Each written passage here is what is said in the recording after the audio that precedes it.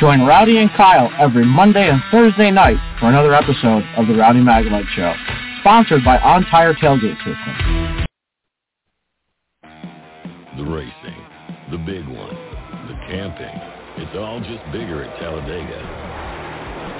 And with a doubleheader on Saturday and the premiere of the next-gen cars on Sunday, it's just going to keep getting bigger and bigger and bigger. NASCAR's biggest and baddest track is back. The Talladega NASCAR Weekend, April 23rd through the 24th. Get your tickets now at TalladagaSuperspeedway.com. 3, 2, 1. Gentlemen, start your engines. Not at the track? The Hot Pass Racing Network puts you at the track with ARCA and all the major NASCAR series. From Daytona to the final checkered flag, the Hot Pass Racing Network is your inside pass. All right, guys. Hey, it's Monday night, and welcome back. It's time to give Rowdy one more Monday night. And I got Kyle Magnum my way up there at PA. How's it going, Kyle? Hey, Rowdy. We got a lot to go over tonight. We got a guest on tonight, and got a lot to cover. You know, we got more short track racing coming up in the next few weeks, and we go from Richmond to Martinsville, so we stay in Virginia as well. So, Kyle, we're reaching up to your end of the country. We got Bobby Jones calling in tonight. He's getting ready to race in the modifieds at Mahoney Valley Speedway this coming April the 9th. That's right, Rowdy. The Twin 45s, the Freddie Ham tribute races, going to open up the season on Saturday at Mahoney Valley Speedway. I just want to say thanks to Dino for reaching out, for helping me out, for helping us out. So good to have him on our side, and good that we get Bobby on tonight. Never been on the show before, but it'll be good to have somebody new on. And, Kyle, I've been to Mahoney, man. A lot of these drivers, I've never been to their tracks, but it's been a wonderful night in Mahoney Valley Speedway, and we've talked about it with Stephanie Moore. They're passionate, Kyle, really passionate. So looking forward to having Bobby on. It's opening night. Look, Kyle, the crowds have been big.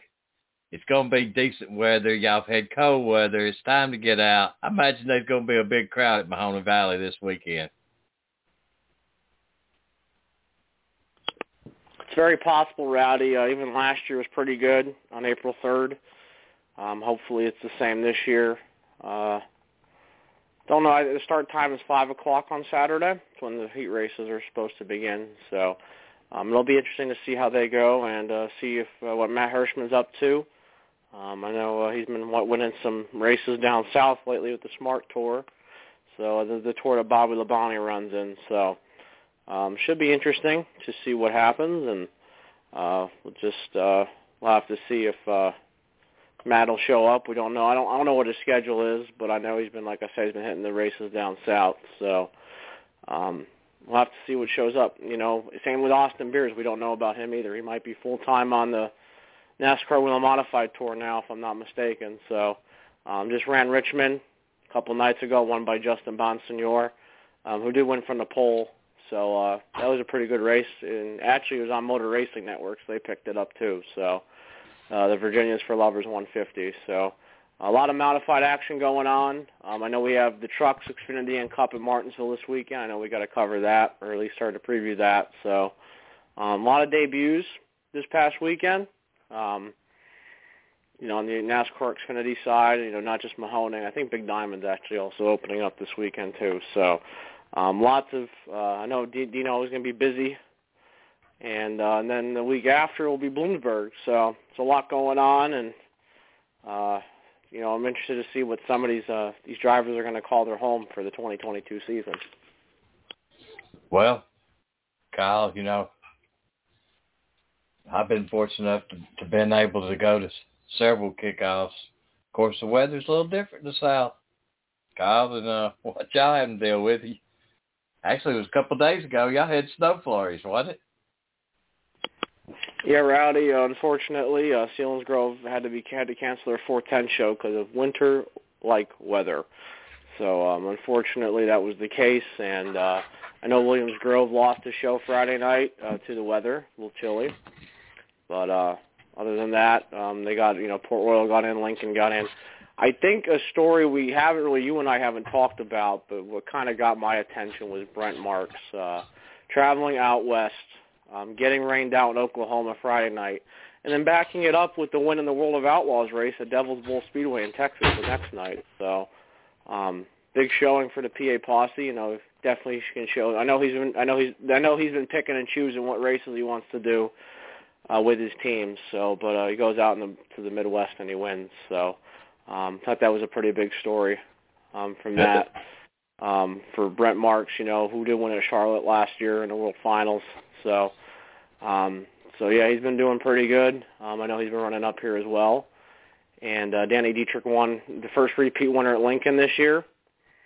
And Logan Wagner, the 4-time defending track champ, finally won his first feature of the year at Port Royal. So it's kind of what's been going on in PA with the racing. And one more thing before I throw it back to you, Rowdy.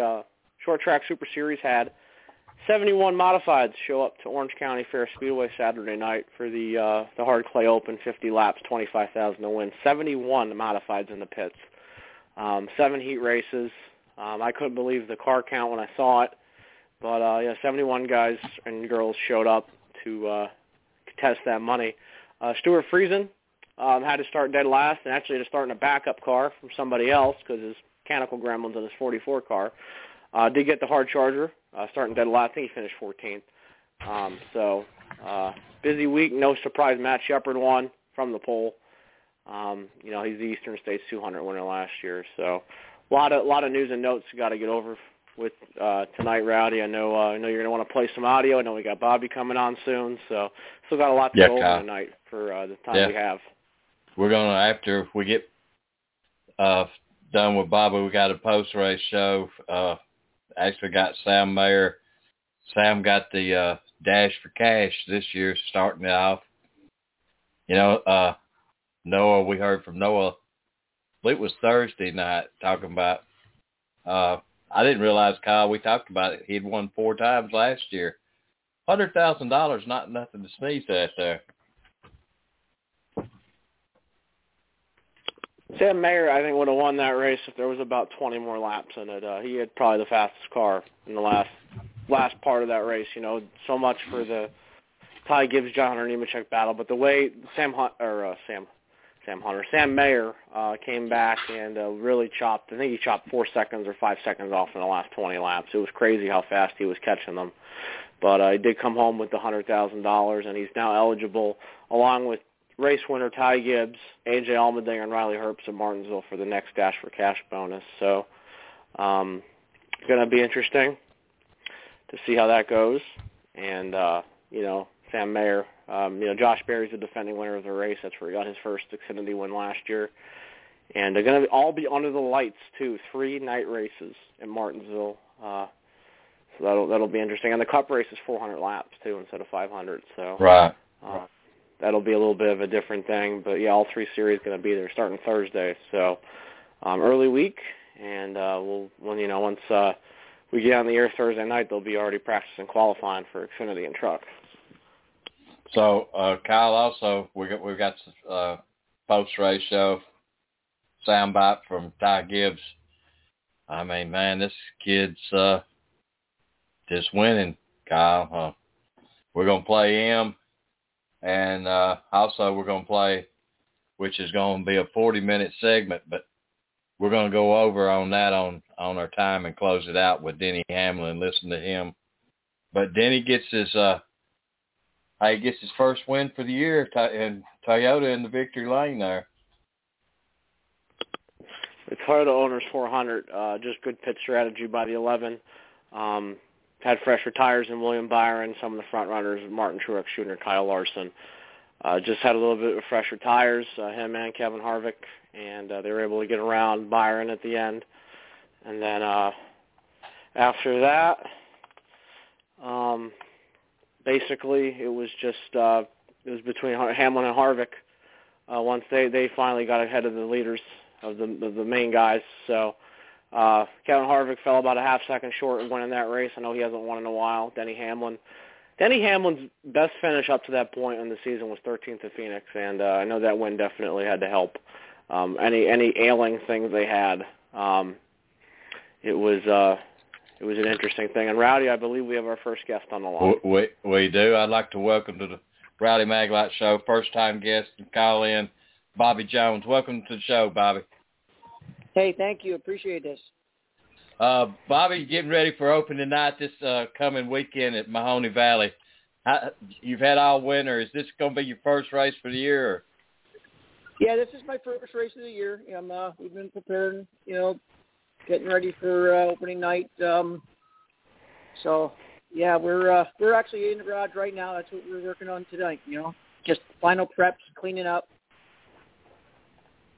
Well, Bobby, I was at Mahoney Valley last year, and I will tell you what, I've never been to a small track with so many passionate lady and fans. I mean, they loved their drivers, and they hated their haters. Definitely. I mean, you go sit in those stands once, and you got two shows going on right there. I mean, those fans, they put on a show. On, they're like you said, they're passionate, And they are. We have some good racing there. So, Bobby, you race anywhere else besides Mahoney Valley? Yes, I run Evergreen Speedway in St. John's, PA. Yeah, we've been running there. I run there. They only run the mods once a month, and I run the full-blow mods there, and I run they call it an Evergreen mod, kind of like a sport mod. Yeah, being around modified drivers, you either love it or you hate it, and you don't see the people that love modifieds don't want to go. They don't want to drive stock cars. Is that just the open wheel, Bobby? Is the difference between the open wheel and a stock car? Is that what makes the difference? I think a lot of people have been brought up watching the modified, so I think that passion for the modifieds is something that grows on you, I guess. I mean, I've got people that don't really care for the modifieds that I know, but in our area, they love it. I mean, they do not want to watch a show without the modifieds there. Hey, Bobby, you have Kyle on. First of all, thanks for coming on tonight. Big thank you to Dino for that. My first question for you is I was just reading up a little bit on you, and you actually were able to go on to the World Series one year. How did that go for you, and what did you think of New Smyrna? Oh, I loved it. I mean, it was one of the things that I wanted to do in my racing career for a long time. I had the opportunity kind of to be able to go, and I did it. And honestly, I expected us to do better, but when we puffed our motor, for the first day there, checking the motor, and they puffed my motor, and I realized right then and there I was in trouble. So it puffed really small, and that was kind of like heartbreaking to me. But, we still got to be there, learned a lot. Definitely would love to do it in a different situation with a little bit more motor maybe next time, or even do the 602 crate class, which could possibly happen for this year, or for next year. But definitely love that. That was an experience. My second question for you is, I know you've raced over the years. Who do you feel like's been your biggest competition? Whatever division that you've been in, especially in the modifieds. I mean, who do you feel like your biggest competition's been out there in the Northeast? Well, through the years, I've had so many different guys that I raced with that, at that time gave me everything I can handle. I mean, from Mahoning to Evergreen, I had different competitors there. I mean, right now, everybody knows the name, Matt Hirschman. He is the man. Anywhere you go, you're going to have to deal with him if he's racing. So right now, he's the guy everybody's trying to find that speed to beat him. So, I can remember, I don't know, Kyle Ebersol. Kyle Ebersol, Evergreen for years, back in 2008, 2009, definitely had championship battles with him. over the years. So. My last question for you is just talk a little bit about your upbringing. What got you into racing, and what made you want to get behind the wheel of a modified and run at tracks like Mahoning and Evergreen? Well, my family, my uncle was definitely into racing. Definitely kind of got me into this. Put me in a what they call now is a Pro 4 at Mahoning. I mean, I got in that, and it's been racing every weekend since then. I ran the Pro 4 class at Mahoning for 3 full years. In 1994, I won the championship, and they booted me out of that class. So when I moved up, I bought a modified right then and there, and I've been in them ever since. So, Bobby, let's talk about the guys that help you go around each week, because I know y'all worked. You said you're in the shop now, working, trying to get ready. Yeah, definitely. I mean, these guys love it as much as I do. They want to go and win just as bad as me sitting behind that wheel wanting to win every week. And, they put their heart and soul into it. And without them, we don't do this. And honestly, if I didn't have these guys helping me, I probably wouldn't do it anyway, because it wouldn't be as much fun. It's a kind of a friend thing you do with your friends. And once you realize that, that's when things get easier. You're exactly right, Bobby. That we see it at the racetrack all the time. The camaraderie with the guys. Hey, they're there. They're working hard, but they're having fun at the same time. Bobby, what about your sponsors, man? Yeah, I have actually this year, I didn't bug as much. I didn't really I have everybody the same. I didn't change the car, nothing. Everybody that was on from last year is still on. I'm not asking for anything. I was just going at this as, go after and go wherever. We're going to travel around maybe a little bit. And, I have really good people. I have, Wannick Construction, Franzosa Trucking, APS Powder Coating, AMS Oil. Just great people that just, Valiant's construction too. They have a different love like we have. We love it because we want to go race it. They love it because they're part of it, And, Bobby, where can they keep up with your season at Mahoney Valley? Well, usually Mahoning puts up posts there and stuff. I don't really have much media, for myself. It's whatever the racetracks do. I'm probably going to be between Mahoning, Evergreen. We're in talk with doing an ROC race. There's a Champion Series. We're probably going to go to Chemung for that. But like everything, without funding and race and sponsors and the money, we probably won't be going anywhere. But that is our plan. We hope for the best. We're going to go out and win races and make all the money. That's how we look at it. Well, Bobby, go ahead, Kyle. Bobby, you have Kyle here for a second. I just wanted to ask one question, Rowdy. Sure. Yeah. Bobby, what Chemung race are you looking to do? Are you looking to do the season opener, or are you going to look at running that race in August when it's around Watkins Glen weekend? I don't know. I think it's the first ROC race that they're having, Chemung, and I'm not sure on the date. I don't know if it's the first ROC race of the year, or it could be at Chemung. I'm not 100% sure on that. But we were going to basically start the year out, see how things start out and see how things go, because it's all, prices of tires went up, fuel went up, everything is going through the roof.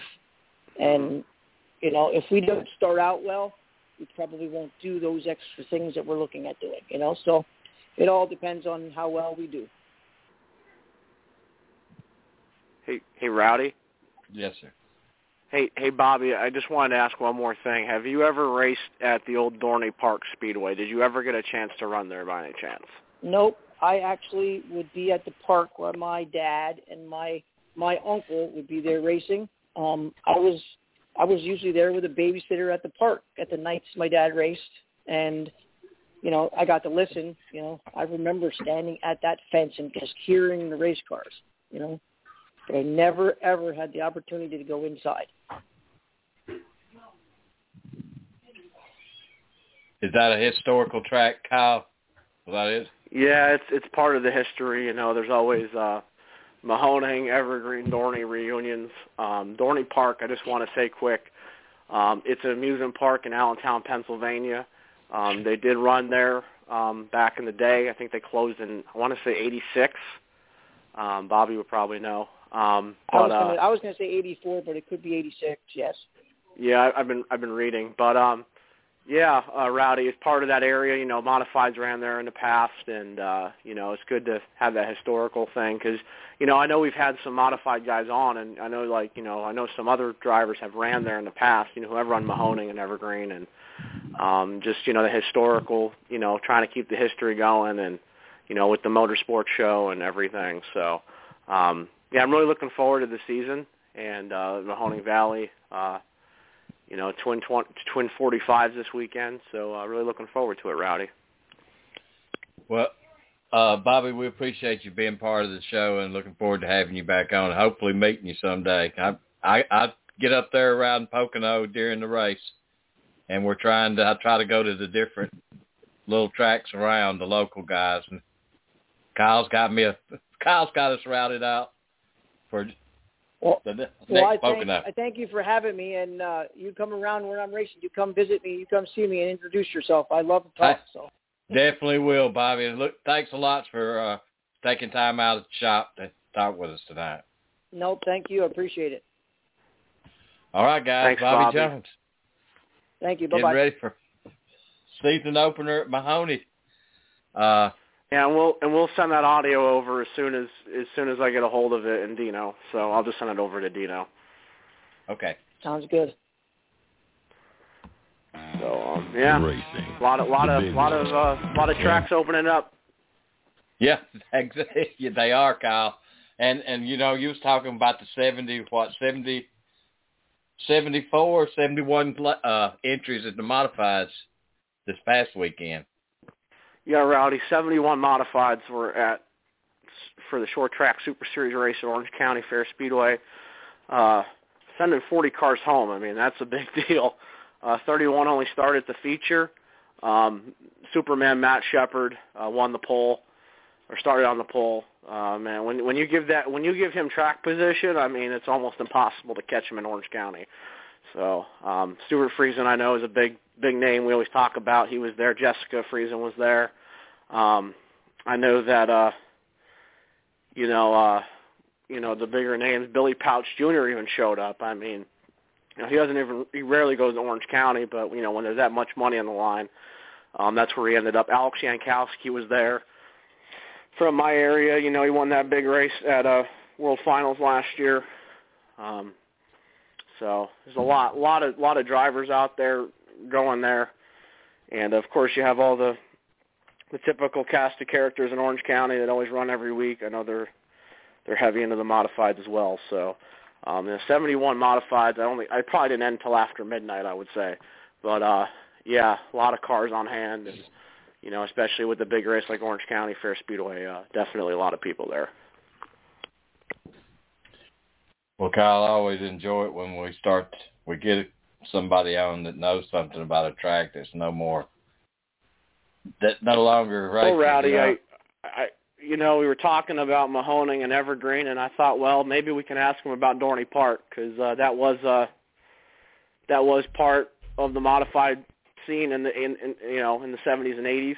I know Dino would probably know so much more about that, but yeah, that was part of the modifieds. I think Eric Beers ran there at one point. There's a lot of drivers. I mean, I can't name all of them, but I know Dino would definitely know. But yeah, good to have the history. The history of Dorney still around. I know a lot of guys ran there and girls ran there, so good to have that history aspect of it. I know Dino always preaches that to me, and Dorney, he said it might have been the mid-'80s when they closed. We don't know for sure. Dino would know that, but it's good to have, to remember the history and, of being at the racetracks and the old one and the new ones. I know you've been, you had the chance to go to Mahoning last year, and I'm glad you guys did because that was very crucial to the trip up to Pocono. Exactly, Kyle. I enjoyed it, man. Looking forward to this year. Actually, probably going to be a lot more because it's going to be stretched out to probably a 2-week stay. Yeah, Rowdy, I know you and I have been talking about it. A lot of other things coming up. I know the week of Pocono, the World of Outlaws will be at there'll be a Port Royal, so we're hopefully going to try and get you in early. I know you and I have talked about the World of Outlaws at Williams Grove, trying to put a big emphasis on that. Yeah. It is around Pocono weekend, and another thing we haven't really discussed on the show yet is the Pocono schedule's out. It's on the website of the action, the on-track activity for the Pocono 400 week or Pocono. I think it's the Pocono 350. Unless it went back to 400 miles, I've seen so much stuff, and with the doubleheader in the last 2 years, now back to just being one race. I think it might be back to 400 miles. So it's definitely going to be a very busy weekend. All 4 series are going to be there, and it is the Pocono 400, so it's back to normal. So you'll have the General Tire 200 on Friday evening at 6:30 on FS1, and then Saturday is the busy day of the weekend. We got Xfinity practice and qualifying starting at 9:30, followed by the truck race at noon, and then Cup practice and qualifying at 2 o'clock. And hopefully we'll be on our way to Williams Grove at that point. So, I know we're trying to, when you don't have much to work with and you're trying to make sure you hit everything, like when you come in, I try to make sure I get you everywhere where we need to be. Last year I was glad, PA Speed Week was going on. That was great timing, getting to Lincoln. Thankfully I got to go to Grandview the next night. So, we got to see Larson and Christopher Bell run some dirt cars. So that's always something to look forward to. So, trying to lay out that weekend for you and get you everywhere where you need to be. All right, Kyle. I'm looking forward to it, man. We were talking earlier about Sam Mayer winning the Dash for Cash. Kyle, I'm going to play a little segment that they had recorded there after the race. So this is Sam Mayer. Get started with our post-race media availabilities. We've got our Dash for Cash winners, Sam Mayer, driver of the number 1 Junior Motorsports Chevrolet. We'll go ahead and open it up straight to questions. Please state your name and your affiliation. We'll get you a wireless mic as quickly as we can. Any questions from there? Start over here, and then we'll go to Dustin. Noah Lewis, TSJ Sports. Sam, obviously they're late. You had to track down AJ to pass AJ to get into that position. What was that like? Was anybody saying anything on the radio to you? No, they left it completely quiet because they know better. I would definitely overdrive it if they told me what was going on. So they left me in the dark, and at the end of the day, I kind of figured it out on my own. But, what a day. These guys worked really hard for this, and they deserve it for sure. This team, I think this is their second Dash for Cash in the last 2 years. So, obviously, we're going to go for more next weekend. But you got to start somewhere. The last couple of weeks have been really, really good for me, and definitely that long green flag run really proved that the cars belong here. Let's go up here, Dustin. Dustin Long, NBC Sports. Sam, how has your comfort level grown since getting in the car last year, and where do you feel like you've made the biggest growth? It's interesting. When I got in the Xfinity car for the first time at Pocono, I felt right at home right away. But at the same time, there's so much that was different in that. The mile-and-a-half stuff, I've never done that track. The tracks were new, but the car felt good. So coming here to Richmond again, short tracks, obviously that's what I've done the last couple of years. I felt right at home again, and especially running the race last year in the fall, I was ready. I went out for practice. I felt good right away. So it's it depends on the track kind of more than the car. But at the end of the day, our accelerated Chevy Camaro was really good, and the team did a really good job putting it together. So at the end, it's going to be good no matter what. I just got to go out there and drive it. Okay, we've got a question upstairs, and then we'll go back here in the back. In the press box. Yeah, Chris Mack, Edgemans.com. Sam, back-to-back top 5 finishes, 5th at Coda, 3rd today, and then 4th at Martinsville last fall. Are you inching closer? Do you feel like your first career win? And then how do you feel about being eligible to go for $200,000 next weekend? Or, another $100,000 adding up to $200,000. Yeah, obviously I have to have the confidence going into next weekend at Martinsville because I had my first top 5 there last year. Obviously, we're racing for Dash for Cash again, so that's huge incentive for us as well. Obviously, there's so much incentive just to run well and prove that my name belongs here because that's what Xfinity is all about. But, yeah, I feel like it's definitely coming around. Obviously 3 top 5s and 2 of them coming in the last 2 weeks now. Obviously, we're hitting our stride right at the right spot for all this money that we hopefully can make. But obviously we want to have that at the end of the year too, so we have to grind really hard to get ourselves out of this points hole that we're in and get to the playoffs and hopefully get the championship 4 and then the championship. Can you go to the back? The podium finish. Sam, just kind of going off of that question, just how does it feel to have some confidence now and to finally have a little bit of luck go your way? Yeah, exactly, luck. We've had speed every single track this year so far, literally. Vegas, we led a bunch of laps and then got wrecked with 20 to go. So it's like we're up there. We can find our way up there. We just got to manage to stay up there, stay clean, and kind of mind our own business almost. And then obviously today I minded my own business, just rode around all day, and we ended up with $100,000 in our pocket. So I'm figuring it out. The team knows what they have to do, and they're doing a really damn good job of it. It's just about staying clean, staying out there, and Martinsville is a really good track for us. Obviously, the team won there with Josh Berry last year in the spring and top 5 with me in the fall. So they have really good notes there. Obviously, it's a night race, so our package is really good. So hopefully can go get another $100,000. And how do you approach that race? Do you race it similarly and have that same kind of mindset, knowing that you have another opportunity to win another $100,000? Yeah, I think it's definitely a fine line between being really aggressive and saving your stuff like you would at this place. Somewhere in the middle. I personally have to find that a lot quicker than like a Josh Berry would because he kicks butt at Martinsville no matter what, so he just knows. So I have to kind of get up to his standards to be able to do it, but I think I can do it. Obviously, I have the confidence to do it, especially after today, going into next week, and the team knows what they have to do too. Come up here to Bob. Bob Parker, Sox Sports. Was your car getting better throughout the run, or were you just kind of steady and everybody else was getting worse? I was getting worse, not as bad as everyone else. Like, everyone was slowing down, obviously, with just tires, but, like, I feel like everyone was getting worse and worse and worse, and I was too a little bit, but I was just, the progression down wasn't as steep as everyone else, so I was able to kind of keep the tires on it all the whole way through the run and still have some stuff for the end. No matter if we choose, if a caution comes out with 10 to go or whatever, we stay out or pit or whatever, I have options. So the car was really good. Obviously, I had to be good to finish top 3. And I had a lot of speed under my belt, too, hitting the right line, doing all the stuff that I had to do inside the race car. But, yeah, it was. I think I was happy with it. I would definitely bring the same package back. Okay, go back to Dustin.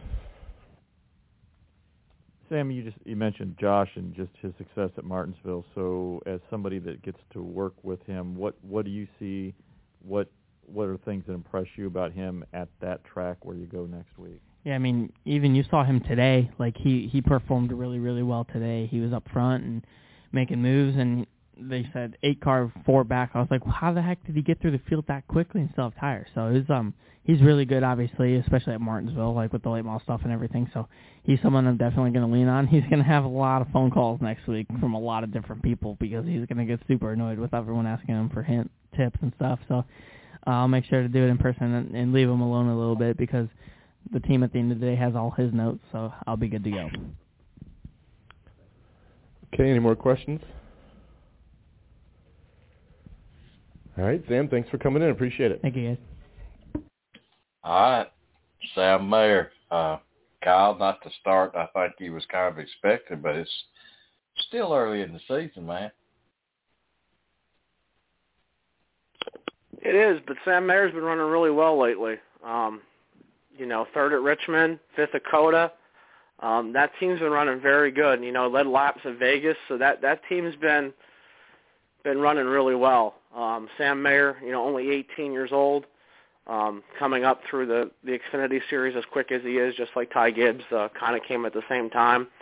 But I think we're just waiting on when he's going to win a race. When is this going to happen?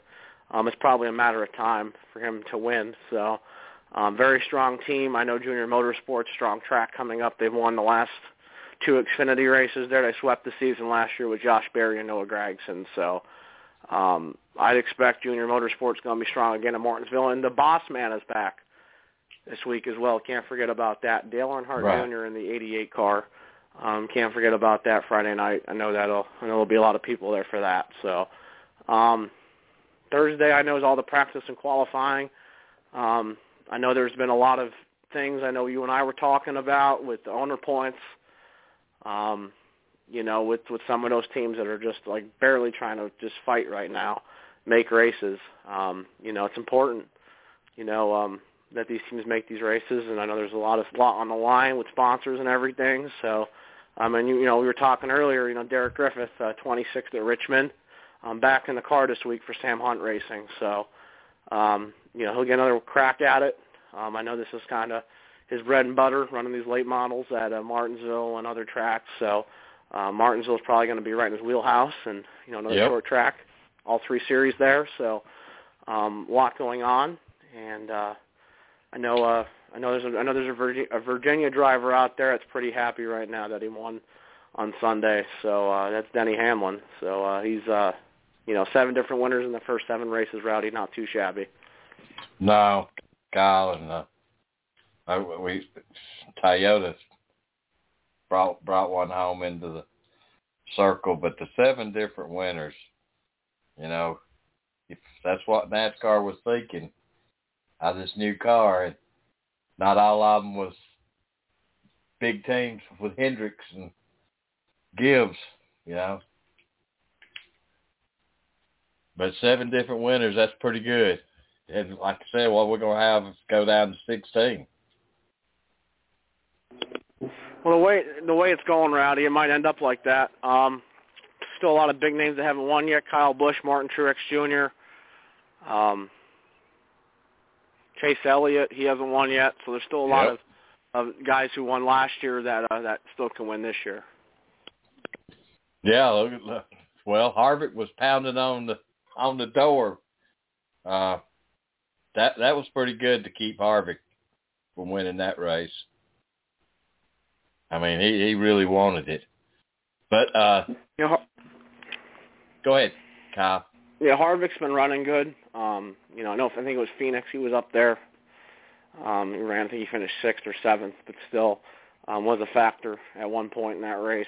So, a lot going on. And Kevin Harvick, he needs to get in the victory lane. I know he's been hungry for a win, just like Denny Hamlin.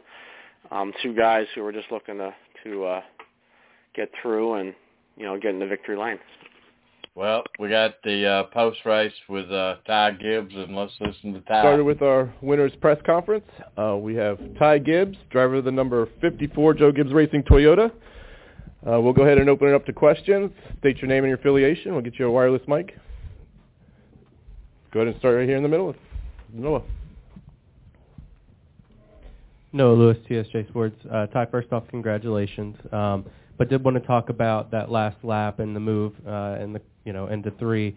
What you thought of that? John Hunter maybe not so happy with it at the end. Have you been able to talk to him yet? No, I have not. There's a lot of media going on after, but like I said, I probably deserve to get bumped back for a win. But we're racing hard. We're racing is these wins are hard to come by, so you just got to take every advantage. I didn't let them by and clean them out for the win. I doored them, and I got in there hard. That was the point. I was tight, but there's no excuse for me hitting them. And I hit them and knocked them up the track. But like I said, we're fighting for wins.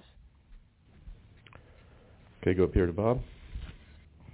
Bob Hocker, Fox Sports. Just following that up, is that what you meant to do? Were you like, I'm going to hit him and So, good question. So I definitely wanted to, I was going to have to get him in anyways. He could turn to the center better, and I just couldn't rotate. So I was going to have to hit him. I definitely, if I could go back, I would have not have drove in as hard and hit him as hard to knock him up way. way up the track, I would have, I've not got in there as hard, like I said, not to hit him, but I was still going to have to hit him anyways to win it. But we're coming to the end, and I didn't, like I've seen it before. Like I didn't let him by and drag brake and get behind him and dump him. We raced to the finish, and I hit him, and that was my goal. But if I could change it, yes, I would. I wouldn't have driven as hard and hit him as hard. But that's just part of learning, and I learned that. I think you felt like that. The way you entered it, there was no way you were going to make the turn. Yeah, I mean, I feel like if you're racing underneath or if you're racing above somebody at a short track coming for a win, I feel like that's going to be pretty expected. But I drove in there pretty deep, and I definitely didn't help the case. Thanks, Bob. Always with the good questions. All right, let's go in the back here. Nathan Solomon with a podium finish. Ty, it seemed like you had a good half a second lead there, but with 20, 30 laps to go, you kind of caught up to some lap traffic. How did that kind of bother you? A lot. It affected, I feel like, me a lot. That's just part of racing. We've seen it in the past. It's just, the position that I feel like leaders get put in with lap cars, but that's part of it. And I didn't get through there as good as John Hunter did, so I feel like that's why he got back to me, and I just lost a lot of turn being underneath those guys, and it's just hard, with them being on the outside of you really closely up off the corner. You lose a lot of right side grip, so that's the part that's where you got to fight and get through there as fast as you can. You've already won 3 out of the 7 races this year. You won 4 last year. Have you really had any time yet to kind of sit back and 4. sit back and just kind of absorb it all? For sure. I'm very thankful and blessed. The man above me has blessed me so much. I'm very thankful. I wouldn't be here if it wasn't for him. And we've had a great team, put together by Chris Gale, Kyle Abrams, Gainey, Keith, John Lantham, my truck driver Dale. We've got a great group of guys that work very hard week in and week out, every single day. I go to the shop, 4 days out of the week. So just being there and seeing how hard this guys work, it means a lot.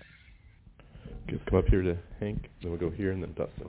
Obviously, guys are different, but historically, how does it go when you go to approach somebody who's ticked off at you for the way you drove them at the end of a race? That's just a part of, racing itself. You got to learn that, aspect, and I've been put in that position a couple of times, so, luckily I've got to learn, like I'm going up to somebody that there's been a case of this, he's done this the same thing before, so, he knows how it is, and, I'm fine talking to him. That's just a part of racing and, a part of growing up off a track, too, so maturing a little bit, too. Do you anticipate an issue with him over that? Or I don't know. You can go ask him that question. Okay. I haven't talked to him yet. All right, let's come over here, and then we'll go to Dustin.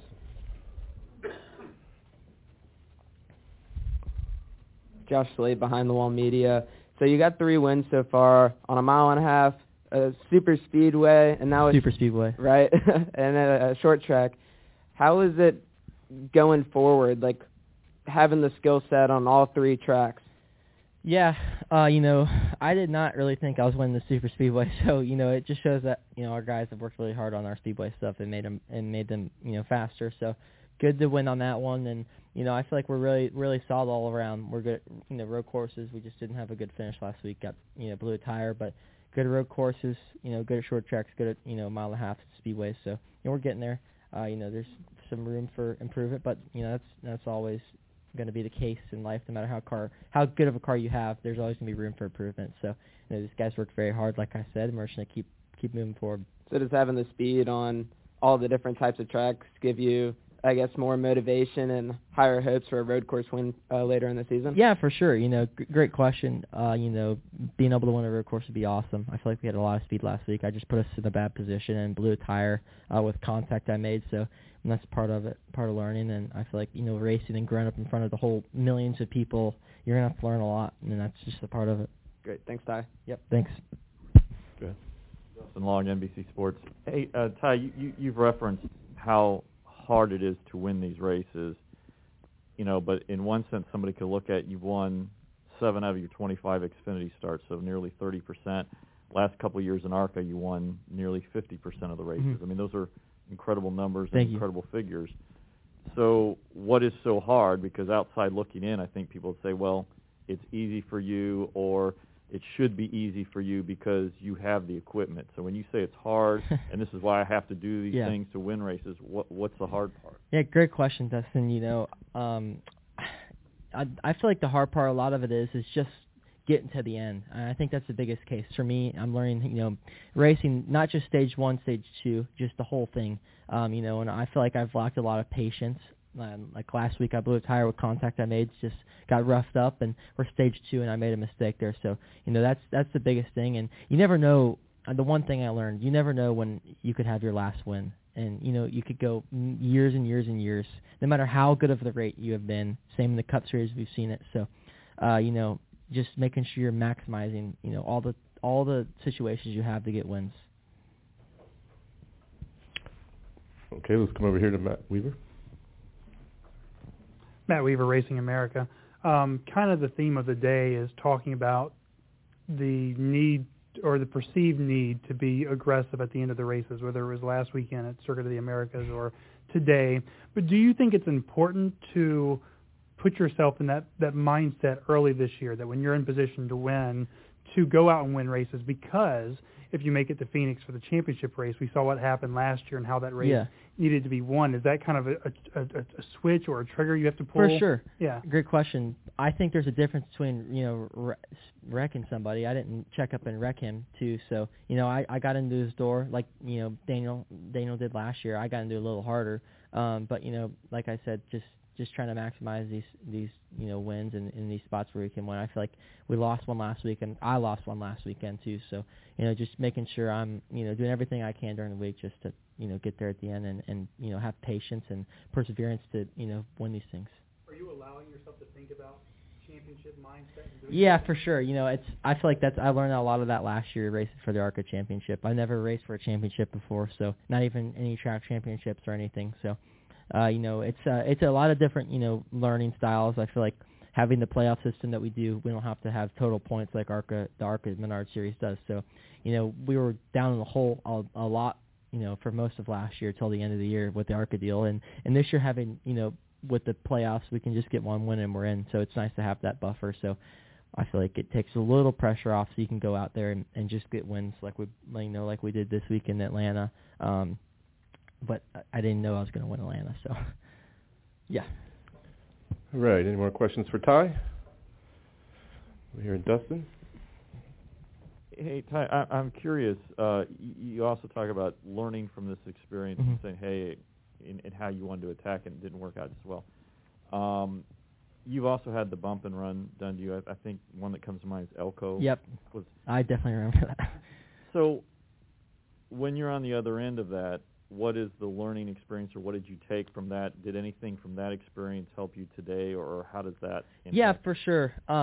Great question again. I feel like not having as much experience in Xfinity Series, I'm just trying to figure out, all those little things that you only get one chance to do. Qualifying, I've had mistakes I've made all year with not driving in as deep. So, I'm just trying to maximize his capabilities. I drove in there deep and I hit him. I still going to have to hit him anyways to win, but I drove in there a little bit deeper than I thought. So, being put in those situations, I've never been put, where I raced somebody side by side getting into that corner. So I learned I didn't have to drive in as deep to hit him with as less tire grip as I had. I actually blew right front coming after the race ended, and I didn't and it wasn't from the contact I made. It was just from the wear. So, we were really tight. I just, there's no excuse. So, and on the other part of it, getting moved in Elko, there's a lot of things that I learned. I feel like, on and off the track, how to handle it, how to handle people against you, but at the same time, how to handle being moved and how to handle that whole situation. So, there's a lot of things you can do, but in that split moment when you haven't thought about that or been put in that scenario, you don't know. So you have to go off by instinct. And like I got in there a little deep, like I told Bob, but I wish I didn't get in there as deep, and I didn't want to hit him as hard. That wasn't my goal. My goal was to win the race, and that was what I intended to. And I intended to hit him with my right side, but not as hard. I was going to lean on him and just move him up enough to where we could, where I could slip under him off the corner. But this is the things I'm learning, and there's definitely room for improvement and to do a better job. But I'd rather win a race than not win a race. So that's just part of it. What did you learn about Elko? What did you do that you look back on and said, I don't need to do Yeah, there's a lot of things I could have done. I could have brake checked the 20, get into turn 1, and I'm going to get moved anyways. That's who I'm racing against, that whole army of a team, and that's just part of it. Having two of the same two of competitive teammates behind me, I'm going to get moved out of the way. So, I could have brake checked them. I could have had a different start. The ARCA starts are different because you have to start on one cone, which I don't like that because you come here and you have a whole 8 car lengths to start on. So, but you have to start on one cone, so everybody kind of knows when you're going to start, and you can't jump it, and you get called for that. So, I could have maybe cheated out a little bit, maybe jumped it a little bit, and not get called for it. But that's just things you have to get away with, and you learn over time. I learned, I could be patient and not be as mad, but I feel like I handle myself surprisingly good after that, because of the outcome. But that's part of it. Thank you. Yeah, thank you. Okay, let's go right over here and then over to Bob. Aaron Bearden, Motorsports Beat. Congratulations, Ty. Thank you. Kind of tying back on the aggression talk earlier. I think not too long ago there would have been a time where in the position you two were in late, we would have said, John Hunter would be the more aggressive one because he's on a part-time schedule. He has nothing to lose. But in the playoff era now where wins are so valuable, do you feel like that is shifted a little bit, where maybe even in the playoff position you might need to be more aggressive? And has that changed for you the 2 different years where you've been part-time and full-time? Yeah, I think you need to be, somewhat aggressive. You're always going to have to be aggressive in racing. You can't get pushed around, and people learn that you can get pushed around. There's a lot of people out there that get pushed around, and I can see it, and, they're just not as aggressive. So you got to be aggressive, to be good. But at the same time, yeah, you just got to learn from it and keep digging. Like in a pre-playoff era, you would have raced the same way and still gone. Not having the playoffs, I definitely think you got to race a little bit differently. I think going back to Daytona, you got to be really, really cautious there because you can't be wrecked early and be 30th in points. You're gonna have to chase up like we were in ARCA last year. So, or at Talladega is what wouldn't happen. We were down 37 points. So, just making sure you're maximizing everything and being, somewhat cautious but somewhat aggressive. You got to be smart. Jimmy Johnson was really great at that, and he sacrificed some wins, but he won the most championships. So he's tied with 2 other greats. So you got to be there's someone out of a line you got to find. Go ahead, Bob. Bob Parker, Fox Sports. Is it intimidating at all to have your granddad just sitting back there watching, seem to be scrutinizing everything you say? It is a little intimidating, Bob, because sometimes I'll mess up and he'll sit me down, and that's part of it. He'll get on me. My dad's actually been surprisingly, he's been not, good. He kind of lets me go, but coaches on me. He's back there. He's already coaching me, so judges me on my golf swing to everything. And is Richmond, in this area where he's, made famous, is there any difference racing here, and is there any more important or any more stress racing here? I feel like, going through racing, I try to keep my focus and, all my attention to racing the same for every single race, but to win at 2 of my home tracks now, kind of a home track, grown up here with my dad and coached with the Washington Commanders. Cool to win here, and I won at Charlotte last year both times. So it's cool to say I won at both of my home states, and not too far down from Charlotte. Okay, any more questions? The racing, the big one, the camping, it's all just bigger at Talladega. And with a doubleheader on Saturday and the premiere of the next-gen cars on Sunday, it's just going to keep getting bigger and bigger and bigger. NASCAR's biggest and baddest track is back. The Talladega NASCAR Weekend, April 23rd through the 24th. Get your tickets now at TalladagaSuperspeedway.com. Boy, Kyle, they're offering a pretty good deal for college students, $25. That's not a bad price plus free camping. Everybody, hey, free camping if you got Sunday ticket. That's all you got to have, Sunday ticket. Only track in NASCAR, Kyle, still offers free camping. They got 3 parks. So, I tell everybody, look, take the money that you'd have paid in camping, stay in one of the free camping zones, and spend it on Big Bill's garage, because, Kyle, they bring 22 cars, 11 on one side, 11 on the other side. It's as close to being part of the team besides having a hot pass. I mean, it really is. They bring the top 22 teams in there into the garage, and it's just one-on-one. It's not plexiglass. Mm-hmm. I mean, they got a little small 4-foot chain link fence, like you'd be at someone's home between you and the driver. Just keeps the fans from stumbling in on the pits.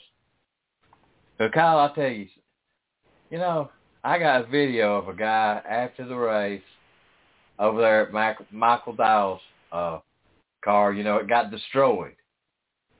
And they're trying to work, and this guy's just walked over there and standing right in front of them. So they couldn't hardly work. I mean, somebody needs to slap this guy and tell him to back up. But, I mean, that's the reason they have this. But, Kyle's getting ready, man. It's 3 weeks. That's right, Rowdy. It's coming up pretty quick. So, tailgating, it's a great place to go, man. It's going to be a great weekend. And we're all back to racing again, and like we should have been. But that's the way it is. I didn't go, Kyle. I missed 3 races there. 3 races. Got to go back in October. Was my first race back. We'll be in the fan zone. Kyle got tickets to give away. Next show, we're going to give tickets away. So I got Saturday and some Sunday. So we're going to get your trivia book. Kyle, we got Denny Hamlin. He's going to be a long piece. So what we're going to do is just kind of close the show off and play Denny last and let that be the last day of the night. But, Kyle, I know you're looking forward. The weather's kind of changing. It's good news when Mahoney Valley's opening up, got their opening weekend this weekend. I want to thank Bobby Jones for calling in tonight. I know he's got to work a job and then work on the race car, and he takes time out to call and talk to us about what's happening this weekend at Mahoney. Yeah, Rowdy, Mahoney not the only one opening this weekend. Big Diamond Speedway, they're opening on Friday night. So busy weekend coming up in Mahoney Saturday. I know Dino's probably looking forward to it. I know he had a big meeting tonight. So hopefully we'll get to see some racing this week, and hopefully the weather gets better this week. I know it rains in the forecast for most of the week, but hopefully it'll clear up by then. Yeah, Kyle, it's been we've been fortunate here that the cycle has been Tuesday, Wednesday rain for it seems like probably the last 5 weeks. We have midweek rains, and the weekends have been kind of nice and cool. So we're keeping that up. At least that's keeping us in the racing field, Kyle. What you got to close? Yeah, Rowdy. It seems like racing's finally back and running, and just need this weather to cooperate. It's weird this time of the year. You still get snow. I hate to say that, but hopefully the weather's good this weekend. We can get the twin 45s in for Mahoney for the modifieds, and Big Diamond gets in. I was thankful to go to both opening days last year, and we'll hopefully we'll get to both this weekend. That'd be nice. I know Kenny Bruce over there at Big Diamond Speedway. They do a good job, and of course Dino does a good job at Mahoning. So really looking forward to this weekend. And I know Baps Motor Speedway also has their first 410 show of the year with the sprints Sunday night, so April 10th. So there's a busy weekend coming up. You got your normal shows at Port Royal. Port Royal actually has 2 nights this weekend. They have 2 shows. They have the normal show with the 410 sprints on Saturday night, and they have the Lucas Oil Dirt Late Models on Sunday. So nice. A little extra for them this week, and I'm really looking forward to what this weekend has in store for us. That's pretty awesome, Kyle. They're throwing 2 good days at you right there at Port Royal. Yeah, Rowdy, they come for the Rumble in the River later in the year. I know that pays a lot of money. Kyle Larson's been there for that. So we're really looking forward to the racing season. Now it's in full swing here in Pennsylvania. Well, Kyle, I've got Denny here. You got anything to close us out? I think the big story going into Martinsville is, can Gibbs keep the winning streak going? Can another driver break into victory lane, or will we see Denny Hamlin go back-to-back? So I think that's really the big storyline going into Martinsville is, can Toyota keep up their dominance here on the short tracks? I think you're right, Kyle. That is a big story. We got three short tracks here before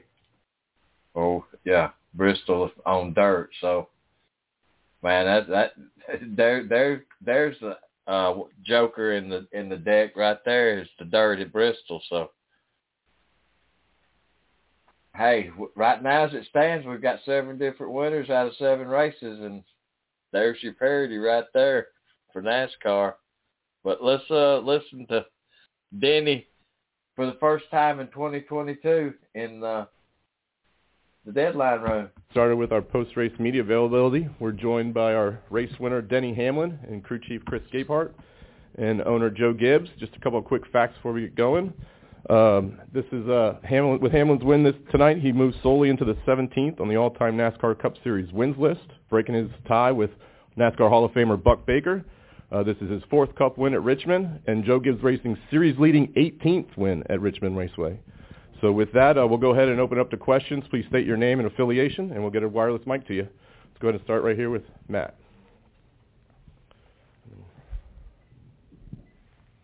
Matt Weaver, Racing America. This is for Chris. I had to look at my notes. I was kind of reverse deconstructing this race. So on lap 260, you'd called Denny to pit road. You had thought about keeping him out, and that would have put him in front of the 24. So I'm curious, what was the mindset there, and would that have changed the entire course of your race? Yeah, so you're talking about when we had run that short little stint and then got a caution there.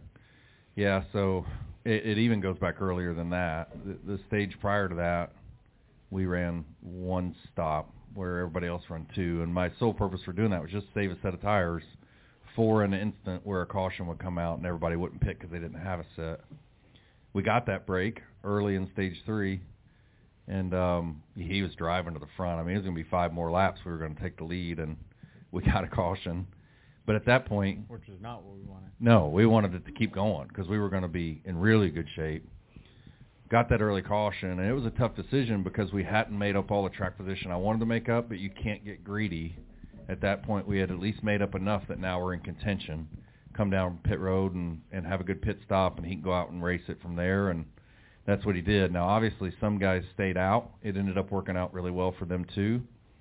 But I just didn't feel like that was going to be the winning play for our car and our team, and so I brought it down pit road, and the rest was history. And for Denny, you guys were kind of going back and forth trying to figure out what the right call was. And how much trust does there have to be between you and a crew chief to be able to land on a strategy that you both feel comfortable and confident with? Yeah, I mean, most times we're kind of on the same page, and when we're not, I kind of understand my role in it. He's got way more information than I do. So, I know what my job is when we go long. I know what my job is when we go short. Like, he keeps me informed, but, he just tells me what to do, and I try to do my best. So, it's just a great professional working relationship that has worked well for us. Okay, let's go right here, and we'll come up to Bob. This is for all 3 of you. Asked you, Denny, before the race yesterday about this being a barometer for the organization. Obviously, really successful day for the organization, getting the win. Martin leading laps, Christopher leading some laps, and Kyle in contention all day. How do you feel about this car that maybe you didn't see in Phoenix or the other weeks, and just the development that kind of led to your victory today? Yeah, I mean, we've been searching a little bit. The first 6 races haven't gone great, but we've had some good. Over half of them we've had winning cars. I know that sounds crazy, but Daytona I'm sure would be fine, and Atlanta we were good, and Vegas thought we had a great shot to win there. Now there's been some struggles in those other ones, but we just we go to work. I mean, Joe does a great job motivating all of our group, as if I need motivating, but it's we work really hard, and we know that waiting 7 races to win is not.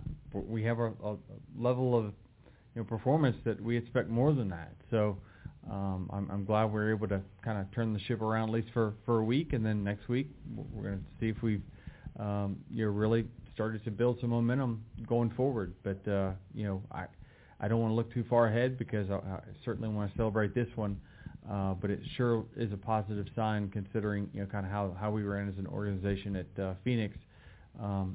But you never know. I mean, it's been a great track for Joe Gibbs Racing for many, many years. For whatever reason, I think a lot of it comes from me and Kyle really pushing each other to get really good on these short tracks, and Martin is really turned the corner and been one of the best short track racers that we have in our sport in the last probably 4 or 5 years. And so when you got teammates you can feed off of like that, you're going to have a great chance to win. Go ahead, Bob. Bob Hawkers, Fox Sports. I had 2. First for Denny. Did you have a lot of confidence that you were going to be able to run down William there, or did it kind of come late? Yeah, I told him I never even saw William. Once he kind of pulled away from me a little bit in that second to last run, I didn't see him from that point forward till 8 to go. So I just once I kind of looked at the gap that I gained from 8 to go to 6 to go, I was like, all right, we're gonna catch him. I was a little worried with the lap cars that were trying to stay on the lead lap and get a lap back. There were a couple Fords that were side by side. When I had Harvick right behind me, but overall, I knew that I was racing the 4 for the most part, and it was just a matter of time on the 24. And for Joe, Ben Bayshore is obviously a little frustrated with that call to bring Kyle in for the tape on the grill, which they said had been on there for a couple hundred laps. I'm curious I know Ben talked to NASCAR. I'm curious if you talked to NASCAR, and are you miffed about it? No, I haven't, but I will. I think the point was, when that happened, if that was a penalty, then address it. And it wasn't till, I think, 2 stops later. And so I think that's our concern of, because that would completely change their strategy. And so I think that'll be something we discuss and go over. Okay, let's come up here to Al. Yeah, Coach Al Pearson, Motor Week. There haven't been many times during your term as an owner when you've had to pep talk a team. You've had pretty good sailing. How did you approach this kind of mini slump? Did you sit down with everybody individually or one big group or what? No, I give the credit to the crew chiefs. They're the coaches over here, and they're in it. It's for them. It's every day, 18 hours a day. So they do a good job with it. Our meetings on Mondays, we talk everything over. There's discussions about how do we go forward? How do we make this up? And I think generally as a group, we just got real good people, and we know we're giving it everything. And I think what this shows is how hard it is, because we got great people working really hard. And I always give credit to the people that found it. They go after it. They're winning races, and that's what we want to do. But we got a great group. And I just thank the Lord that we got this, because it means so much to every one of these are hard to get. I know Denny and Chris will tell you that, because they are hard to get. Last year, I think we were 9 times we were top 3 or something and didn't get the win. And so these are hard to get. It's great for FedEx. It's great for our sponsors. It's great for Toyota. And so that's what I always think about, is those people. And everybody back at the race shop, Coy leading that group on the other side. All those guys, I wish they were here to enjoy it, when you get a win like this. But I'm taking some time here because it's just a big deal for us. The motivation from the team comes by the example that Joe sets. And, Joe is not in his younger years, but he works full-time at the race shop. I couldn't imagine, double my life from now working as hard as he does. And so he can crack the whip and go home and relax or whatever, but he doesn't. He works hard himself, and that the people that work in the shop see him walk in the shop floor for 8 hours a day. And so it ain't like, he's just an owner and makes the calls and y'all just go do the rest. He's hands-on owner, and I've been part of this organization from the very beginning, and it's not hard to want to work hard for him because he puts his life and blood into this race team. This is what he does. This is his family races for a living, and so the guy's work ethic is just unmatched, and that's what's so great about this team, and makes you feel good when you can get a win for them. Thank you. Here, here. Okay, let's go. Yeah, I appreciate that. Pat disagrees with you. We tried staying at home. That doesn't work in our family. Thank you, Denny. Yeah. Dustin over here. Dustin Long, NBC Sports. A couple for Chris. You referenced, Phoenix. Can you give me a sense of, I don't know if it's let down that weekend was, and how the process of going and attacking things. Obviously, you guys work hard every week to get the results and the change from Phoenix to here, and what went into what you guys got, what JGR got. Yeah, that's a tough question, and in today's NASCAR schedule, the one thing that's hard to find is anything common. Like, we're comparing Richmond to Phoenix, which any insider would tell you is not much of a comparison, but it's all we have to draw off of these days because they've done such a nice job. Hello. Nope, we're all dead. I'll talk. They've done such a nice job of diversifying the schedule such that there is not a common thread. I mean, the first 7 races, they're all wildly different. And you're going to go to Martinsville, it's different again. And then a dirt race, and then on and on and on. So, yes, we learned stuff leaving Phoenix. Test. Yes, we've learned something leaving Phoenix that we're going to move forward to here with. But listen, this is a great track for our company. It's a great track for our drivers. It's 1 week, but it feels good to get it right as a company. And for me, while not getting into the details, what I keep telling everybody, what I'm looking forward to most is that I know we're not at our best right now. There's a lot of things internally that we got to get better, and we're on a road to doing it. And it's nice to be able to win in spite of that, to be honest. And also, you guys, you talked a little about the strategy. You guys got off, or the 19 got off on a different strategy too. So at the end of the day, JGR was covered with 2 different strategies. I think the point can be looked at. It's a little bit different situation, but at Vegas, where the all the JGR cars did the same thing. So the Hendrick move wasn't covered. How much, when you go through the strategy, how was the decision to kind of go in the way you were going and not go off in a different path to make sure that JGR was covered? It could have been you guys as opposed to the 19. How was that? Or is that as much done by the command center, feeding you certain things, or how is that done? Yeah, that's a really good question. I think the success of our company, I think Joe could speak to this, is sometimes a downfall, and that he allows and encourages the head coaches and the drivers to be selfish and to do what you think's right for your race team at all times. And I think you can't argue with the number of wins that have come from that mentality. But when it comes to covering all aspects of a race, to your point, when a strategy is split, that is not top of mind because we think more about what's best for your car number than what's best for the team. So sometimes, like Vegas, you'll see where, you don't diverge the way you should to cover all your bases, or converge in the case of Vegas. I could make some points of some things maybe should have done different in hindsight there. Unfortunately, we were, looking at bent control arms again. But it's difficult, and it's a very fine line to walk, and I can't imagine all the experience in years of coaching and leading people that Joe has seen, and certainly this race team. There's Mondays where you wish it were different, and there's Mondays where you're glad it's not.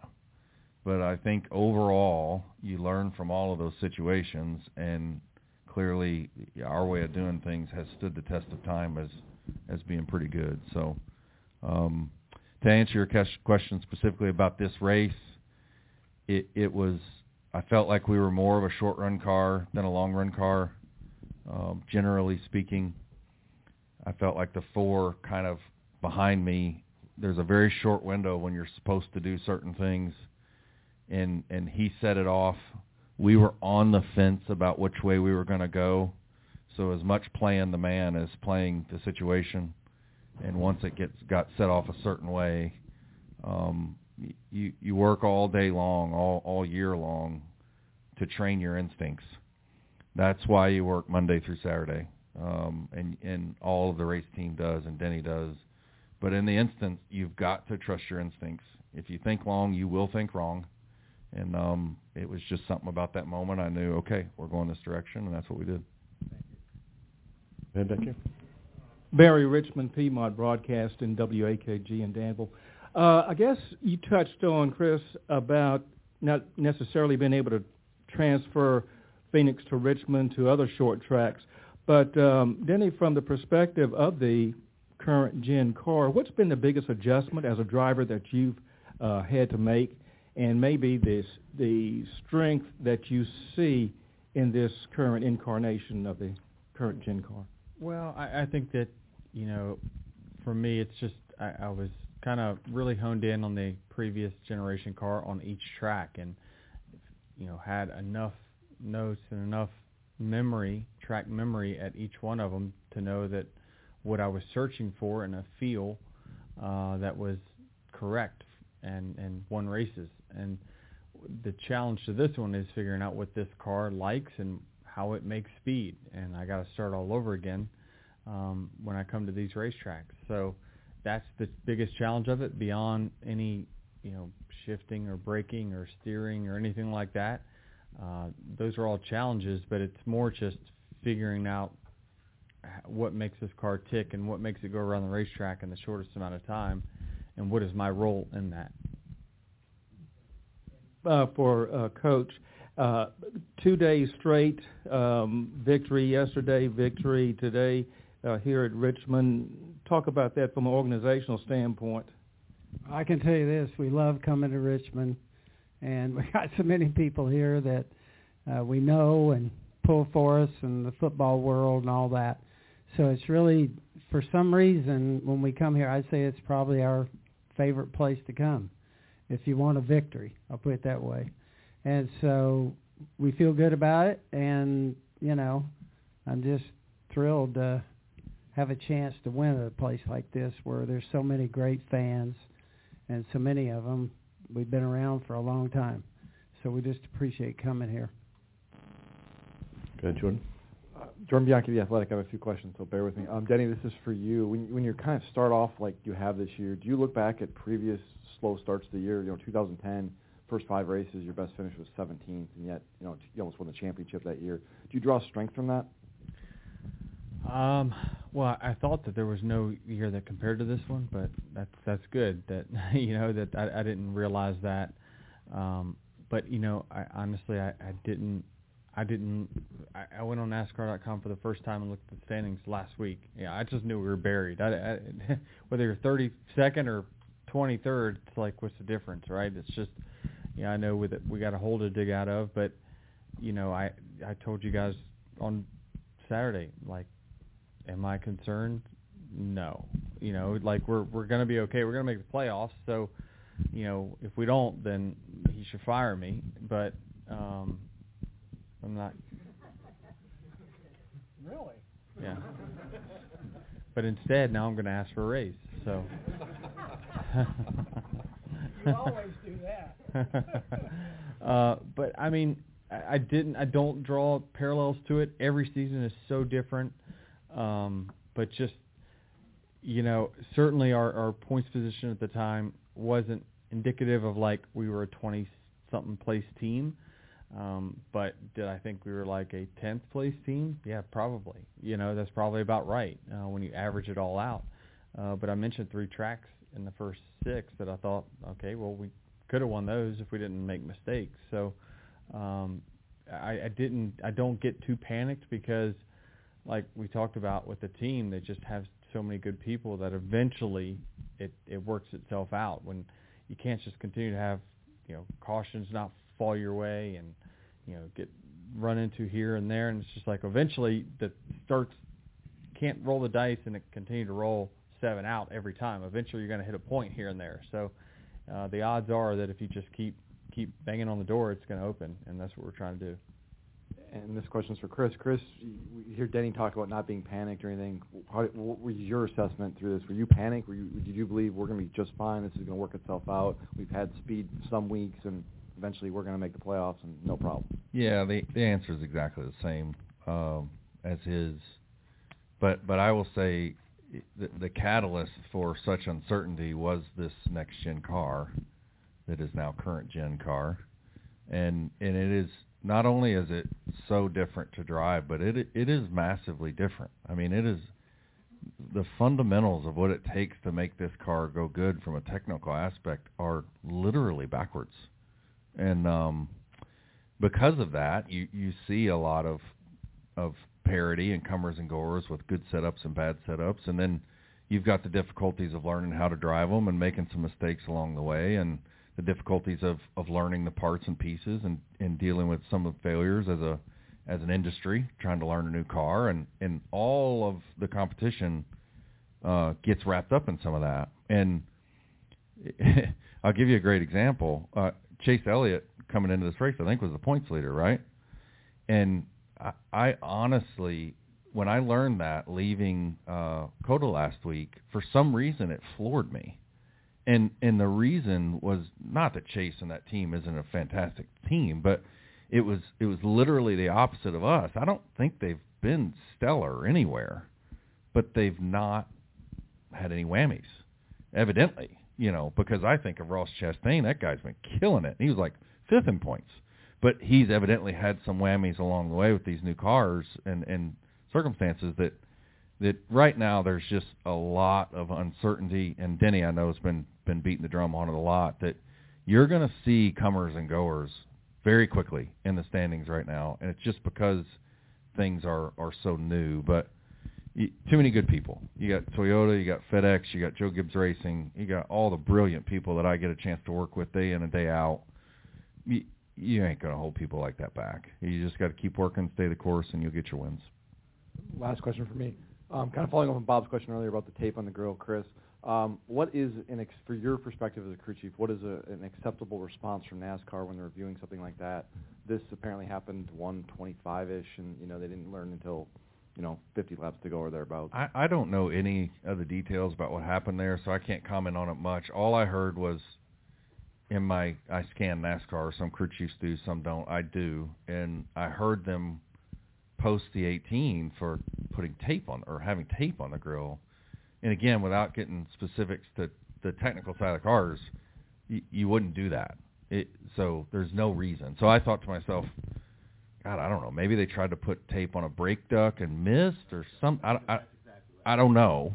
Or I was thinking, could it have been debris? Like, pick up some. I just didn't know. But the bottom line is there's no reason that you would want to do that. So I was confused by the whole situation. Okay, we'll go all the way in the back and then up to Bob. Jordan Bonner on Odyssey Richmond. Denny, you kind of talked about it a little bit in Victory Lane, but and even Coach kind of touched on it. Getting a win here at Richmond, obviously everyone knows you're from Chesterfield and that sort of thing, but does it make it that much more special? Like, does it have any sort of different feel going to Victory Lane at Richmond? And then a second question, you talk about Coach's work ethic in the shop. For you as a owner yourself, do you sort of model your sort of ownership style off of Coach Gibbs, and do you sort of lean on him a little bit for guidance or advice or anything like that as an owner? Yeah, I mean, I wish I could work as many hours as he does, but I've got my job here as the driver of the 11 car, and I really donate at least 4 days a week on that, and that's my focus. And then I shift to my team in the middle stages of the week, the Tuesday, Wednesday, Thursday. Set up all my meetings for the team on those days. But yeah, it's there's a lot that I model after Joe. When we talked about building the team, he was the first person I sat down and asked, and the first thing he says, "You're an idiot," and then the second thing is, "Let me know how I can help." And we need his help. We need his help all the time. We're, my people talk to his people that are in the same departments, and we obviously have a technical alliance with those guys, so we really rely on them quite a bit on that side. We're not ready to hire 200 or 300 people quite yet, but it's an important working relationship that I hope continues for a very long time. These guys are the ones that took the chance on me. I mean, there's no doubt about it. There wasn't any other top teams at the time looking to sign me way back in the day, just a short track guy, and then FedEx, just, what a risk, to just trust in what him and what his son was saying, that we believe in this. And so that certainly is special for me. But as far as your question about the track, yeah, it is more special. There's no question about it. I had more family and friends here than any other racetrack. I drove all the way to Amelia last night and hung out with a bunch of friends in their barn, froze my ass off, had a beer, one beer, and but it was fun to just kind of get back and see everyone from school, and it was just so cool to kind of see all that and spend time with them. And it was did it mean that we won? No, but it's a big feeling inside when they all come to the race and say, we'll see you after in Victory Lane, right? And then you're able to do it. So it's just special because I sat in the stands here and watched the greatest short track drivers run around here. I've watched them, different techniques, and this track hasn't changed. The shape of it hasn't changed. So I watched, guys like Rusty that were extremely good here, like their lines entering turn one, and that changes with cars and stuff, but still the way they make speed is such an art form.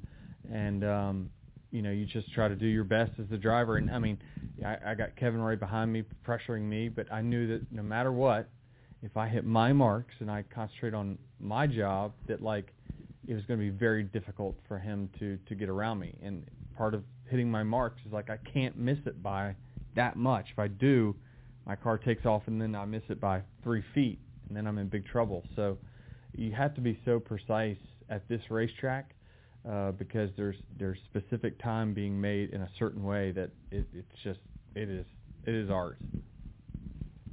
Okay, come up here to Bob. Bob Hawkers, Fox Sports. For Chris and Coach, can you evaluate the new choreography on the pit stops? Coach got to watch it from a much different lens than me. Obviously, I'm focused on the 11 car, my guys, but in general, I would say our pit crew has been on fire all year. We probably really haven't given them the results that they deserve. So this win was especially thrilling for me in so many ways, and one of which was we gave them the ball twice in the last stage, not once. And both times they executed flawlessly. I mean, they gained us time both times. And when you're performing this really long 140 lap math problem, them exceeding those numbers just buys you money in the bank, and they've been doing that all year. The latest choreography was a big part of that. I'm not going to downplay that. And nothing ventured, nothing gained. Nothing great comes without risk. And I'm happy to be a part of continuing to push those boundaries. Yeah, I mean, it was a team win. I mean, he had such a huge role. The pit crew had such a huge role. I had a huge role.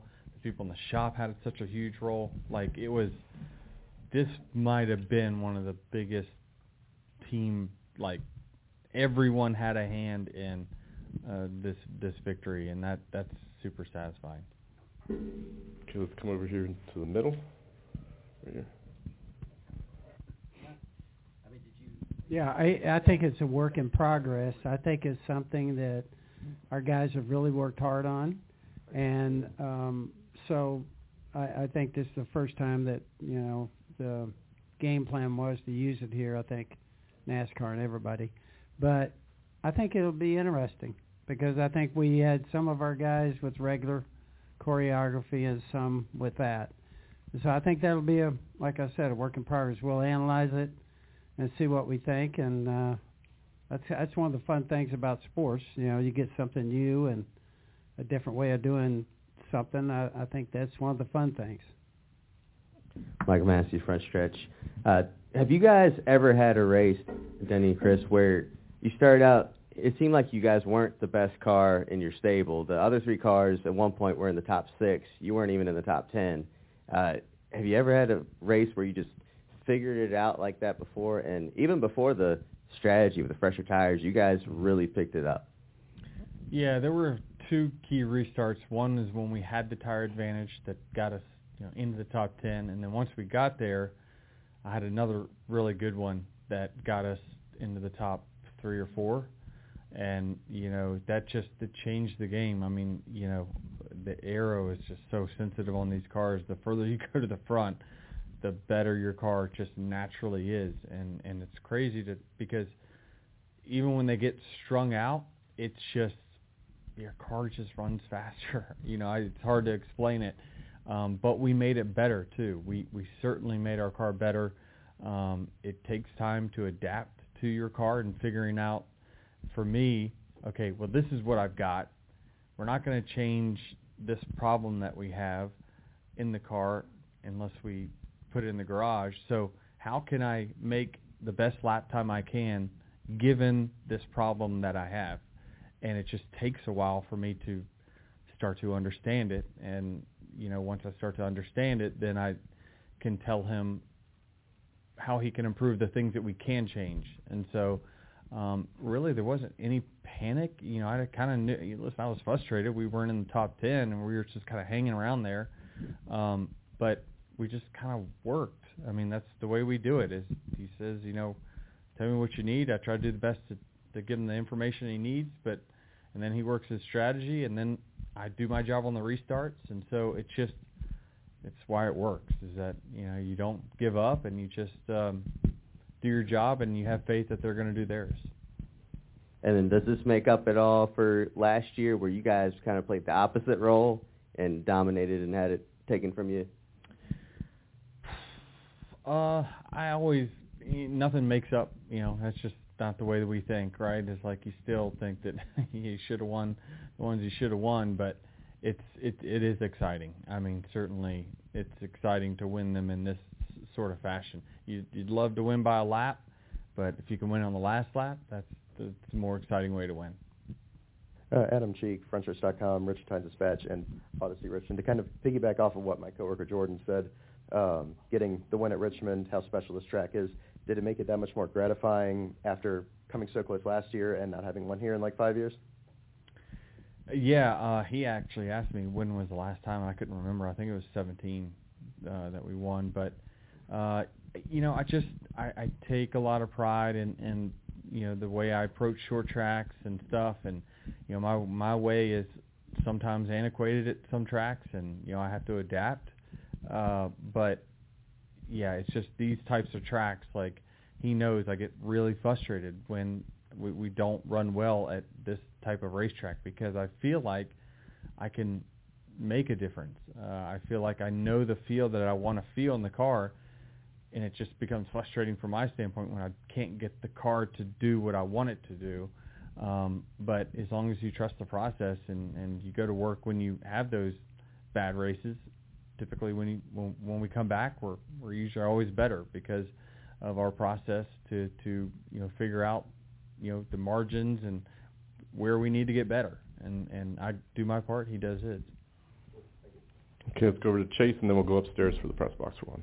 ChaseWillumNASCAR.com. Denny, there's been a lot of attention on the aggression of younger drivers as well as the recent stretch of wins by younger drivers. Do you feel like today was a race where, especially towards the end, where the differing pit strategies and the tire conservation favored veterans like you and Harvick? Yeah, I mean, I think I talked to radio about that before the race, and they said that this is going to be a veteran day. I don't know. I mean, Blaney led for a lot of it, and then Truex got up there, and then Byron did. But it's tough to really draw a parallel to that. But it's just when you have so many laps at a track like this that is so technical, even though it doesn't look technical, it is.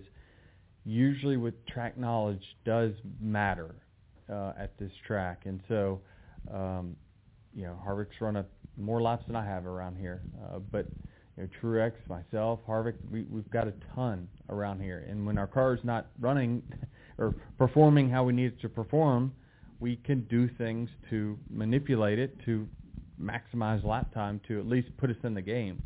So I think being a veteran of the sport probably helps in those instances. Okay, let's go up to the press box. Chris Knight, CatchFence.com. Chris, is there anything that you learned this weekend at Richmond and perhaps what you can learn next weekend in Martinsville that you can apply to Bristol in 2 weeks with the next-gen car? Bristol dirt? I don't know. The neat part about where we're at right now is there's so little that the race teams know that every lap on the racetrack you better be learning something, and it's pretty significant. Like we struggled at Phoenix and went to a Darlington test, and I learned a ton about Phoenix at Darlington that I helped apply to this race. So, I mean, that tells you where we're at. I mean, Phoenix, Darlington, Richmond. So you got to be learning each and every day, each and every week.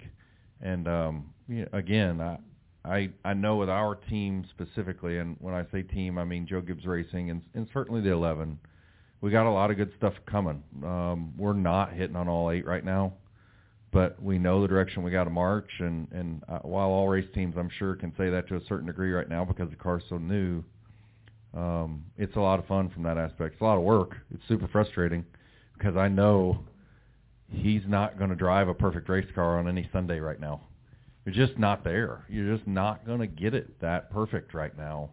But our job is to be better than everyone else, not be perfect. And today we found a way to do that. Go ahead, Kelly.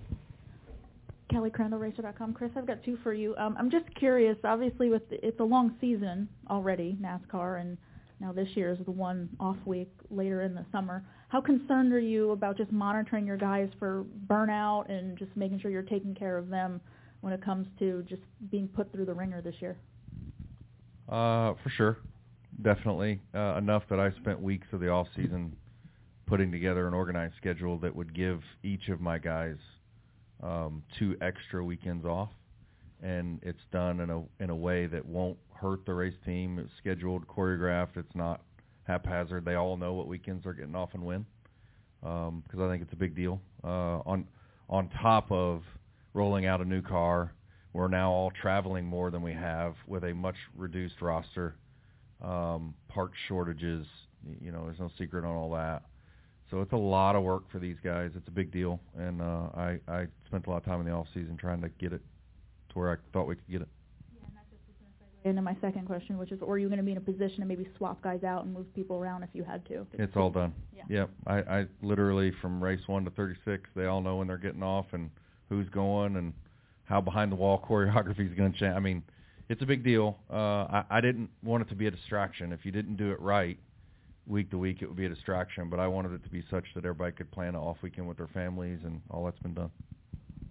Okay, let's go over here. Anybody got anything for Joe? Let him go home. Well, they're yelling at me back there. Thank you. There you go. Let Matt. One more for Joe. How about upstairs? Any more questions for Joe? Yeah, Randy Holman from the Richmond Times-Dispatch. You talked about the uncertainty of trying to learn how to work the car and the things you learn from track to track that sort of translated. So, when you go to Martinsville, do you think you've got any tricks up your sleeve that are going to work there? Joe, you got any tricks up your sleeve for Martinsville? I'm going to be standing on the sideline praying. That's about all I got. Now, I think you probably meant, to Denny. So on that one, it's week, like Chris said, it's so week to week. I don't know. I mean, I hope not, but we win this week, we could run 15th. I have no idea. Until we go back to tracks for the second time, everything is so new that it's impossible to predict. I could see Martinsville be one of the more different races for a guy like Denny that we've went to yet. I mean, Denny is so honed in at Martinsville through so many different types of car over his career. But in a Cup car, we just took 80 horsepower away from him. We gave him a 2-inch wider tire. It's a 200-pound heavier car. It's got a higher center of gravity, and it's got better brakes. He's going to go to Martinsville in the first 10 laps, be as lost as last year's Easter egg, because he was so honed in on what was perfection for Martinsville for that car over so many years, and this car is going to be wildly different. So I think that's fun. I think that's a lot of fun for you guys to watch. I think that's why you're seeing great racing. But golly, it's a lot of learning right now for these guys for sure. Yeah, for Coach, this is probably for the debrief early this week. But have you had a chance to talk to John Hunter and Ty and get them together and kind of walk through what happened on Saturday? Yeah,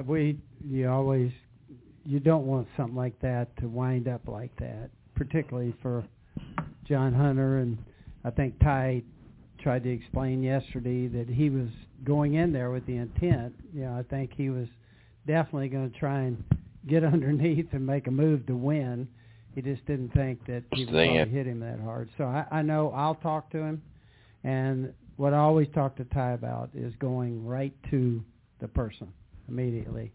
And he's been pretty good about that. So I would think they would talk that over. We like John Hunter a lot. That car was a very fast car, and they did a great job with it. But I think that's always between the drivers, And so I just encourage them to talk about it. Yeah. It was pretty funny, though? I asked Joe about 10 minutes after the race, what's your thoughts? And he says, hope you win tomorrow. This is all right. Yeah. I was still trying to figure it out. Hey, how we do on that, Coach? Yeah. We delivered on that, didn't we? Hey, thank y'all. Okay, we got time for one more. Let's wrap it up over here. This is for both Chris and Denny. With how different everything is now with the Gen 7 car, is there anything you can take from the LA Coliseum for Martinsville? Yeah, that's insane, right? I'm telling you, I save. The only thing you probably can't take to Martinsville would be something from Daytona. I mean, it's just that different. I mean, you're learning that much every week. So yeah, absolutely. I mean, yeah, I can't stress to you enough. If you're not connecting dots from week to week and track to track right now, you're not doing it right. Okay, guys, we appreciate you. The racing, the big one, the camping, it's all just bigger at Talladega. And with a doubleheader on Saturday and the premiere of the next-gen cars on Sunday, it's just going to keep getting bigger and bigger and bigger. NASCAR's biggest and baddest track is back. The Talladega NASCAR Weekend, April 23rd through the 24th. Get your tickets now at TalladegaSuperspeedway.com. Man, Kyle, they're going to have the big one on the boulevards, the free concert in the infield, free camping on the outside. it's just going to be the makings of another great weekend. You know, each year it just gets a little bigger and a little better, like State Fair. But, Kyle, they come out with a list of the Hall of Famers. What do you think? Well, I think Matt Kenseth definitely deserves some recognition, being a Cup champion and basically, you know, being the reason for, you know, him leading the entire season for NASCAR to restructure their point system. But, you know, still, you know, it's a good thing. It's not a bad thing. You know, now we have the playoffs and everything. But, you know, Matt Kenseth was the last Winston Cup Series champion in 2003. So, you know, with such a good season he had with his consistency and, you know, definitely deserves some consideration. And even coming back, like he did back in 2018, you know, part-time for Roush. So definitely was good. Didn't win, but was running up front. You know, he finished second at the Brickyard in 2020 for Chip Ganassi Racing when they called him back into the 42 car. So, I mean, he did have some good runs toward the end of his career.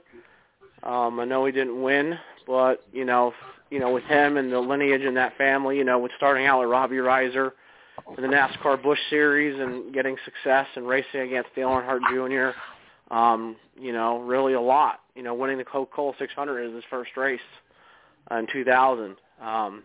Definitely has, you know, working with Jack Roush and, you know, definitely has a lot of accolades. Winning the Daytona 500 twice in 2009 and 2012. So, you know, definitely up for consideration, I would think. You know, getting up into the,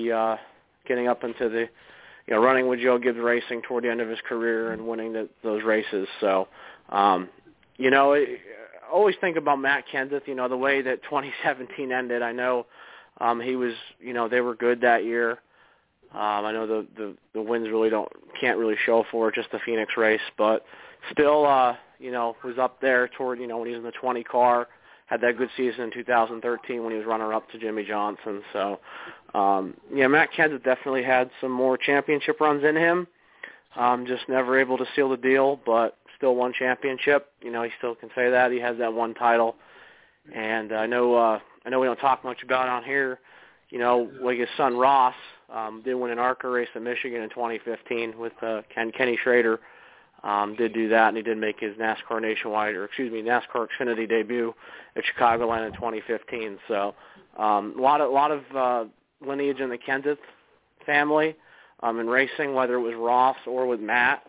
But definitely, you know, he was actually just in the booth too. Matt Kenseth was in the Fox Sports booth at Auto Club. So, you know, and toward the end, like I said, toward the end of his career, he won at Martinsville, and you know, he ran at tracks where he didn't normally run it good at in the past. Darlington, Martinsville, Pocono, did get wins there. So I did notice that toward the end of his career as he got better at other racetracks, and you know, definitely showed you know the sudden success that he had at Joe Gibbs Racing in that 20 car. Yeah, Kyle. You know, this year they had only 3 inductees. Is there what's the number this year? Do you know, Kyle? I don't know off the top of my head, but I know that they did. You know, they did release that list today. Yeah, I seen the list, but I didn't know how many they was going to actually induct out of that list. Well, Kyle, hey man, it's been a heck of a night. I want to thank Bobby Jones for calling in, man, and wish him a successful weekend this weekend at Mahoney Valley, Kyle. I don't know what tracks we've talked about several tracks that I'm going to be able to go with you at, and I'm looking forward to it, man. Yeah, Rowdy, we have a nice Pocono weekend planned in July. We're going to try and get you out to as many places as possible, depending on what day you get here. I kind of have an idea of what we're going to do, and hopefully we'll make the most out of it. I don't know if we're going to be able to hit every single thing, but we're going to try like heck to do that. So like we were talking Williams Grove, I mean, that's been in discussion just trying to make sure we get everything at Pocono before we do go to Williams Grove. So that's what's going to be important. And like I said, the Cup race is going back to 400 miles. So that was something that I guess got announced. So, so we'll have all 4 series there, and that's kind of my big event coming up. Other than that, just going to try and hit the short tracks in the meantime. Yep. So we're headed to Martinsville, Kyle.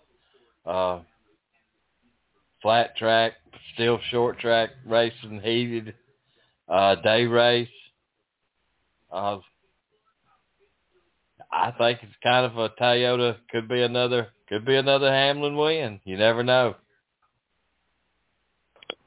Yeah, Rowdy, and it's going to be 3 night races. It's going to be 3 night races in Martinsville, something we don't typically see. So it's going to be all night racing for the 3 series. Well, all right, Kyle, man, I appreciate it. Hey, we'll talk about this all again on Thursday night. Yeah, thanks for Bobby Jones coming on tonight, at the last minute. Thanks to Bino for that. I hope he's listening. And, he's been a great help for us in the EMPA. And, hopefully we'll get some more great guests from him. I like it, Kyle. From the dirt of Pennsylvania to the dirt of Alabama.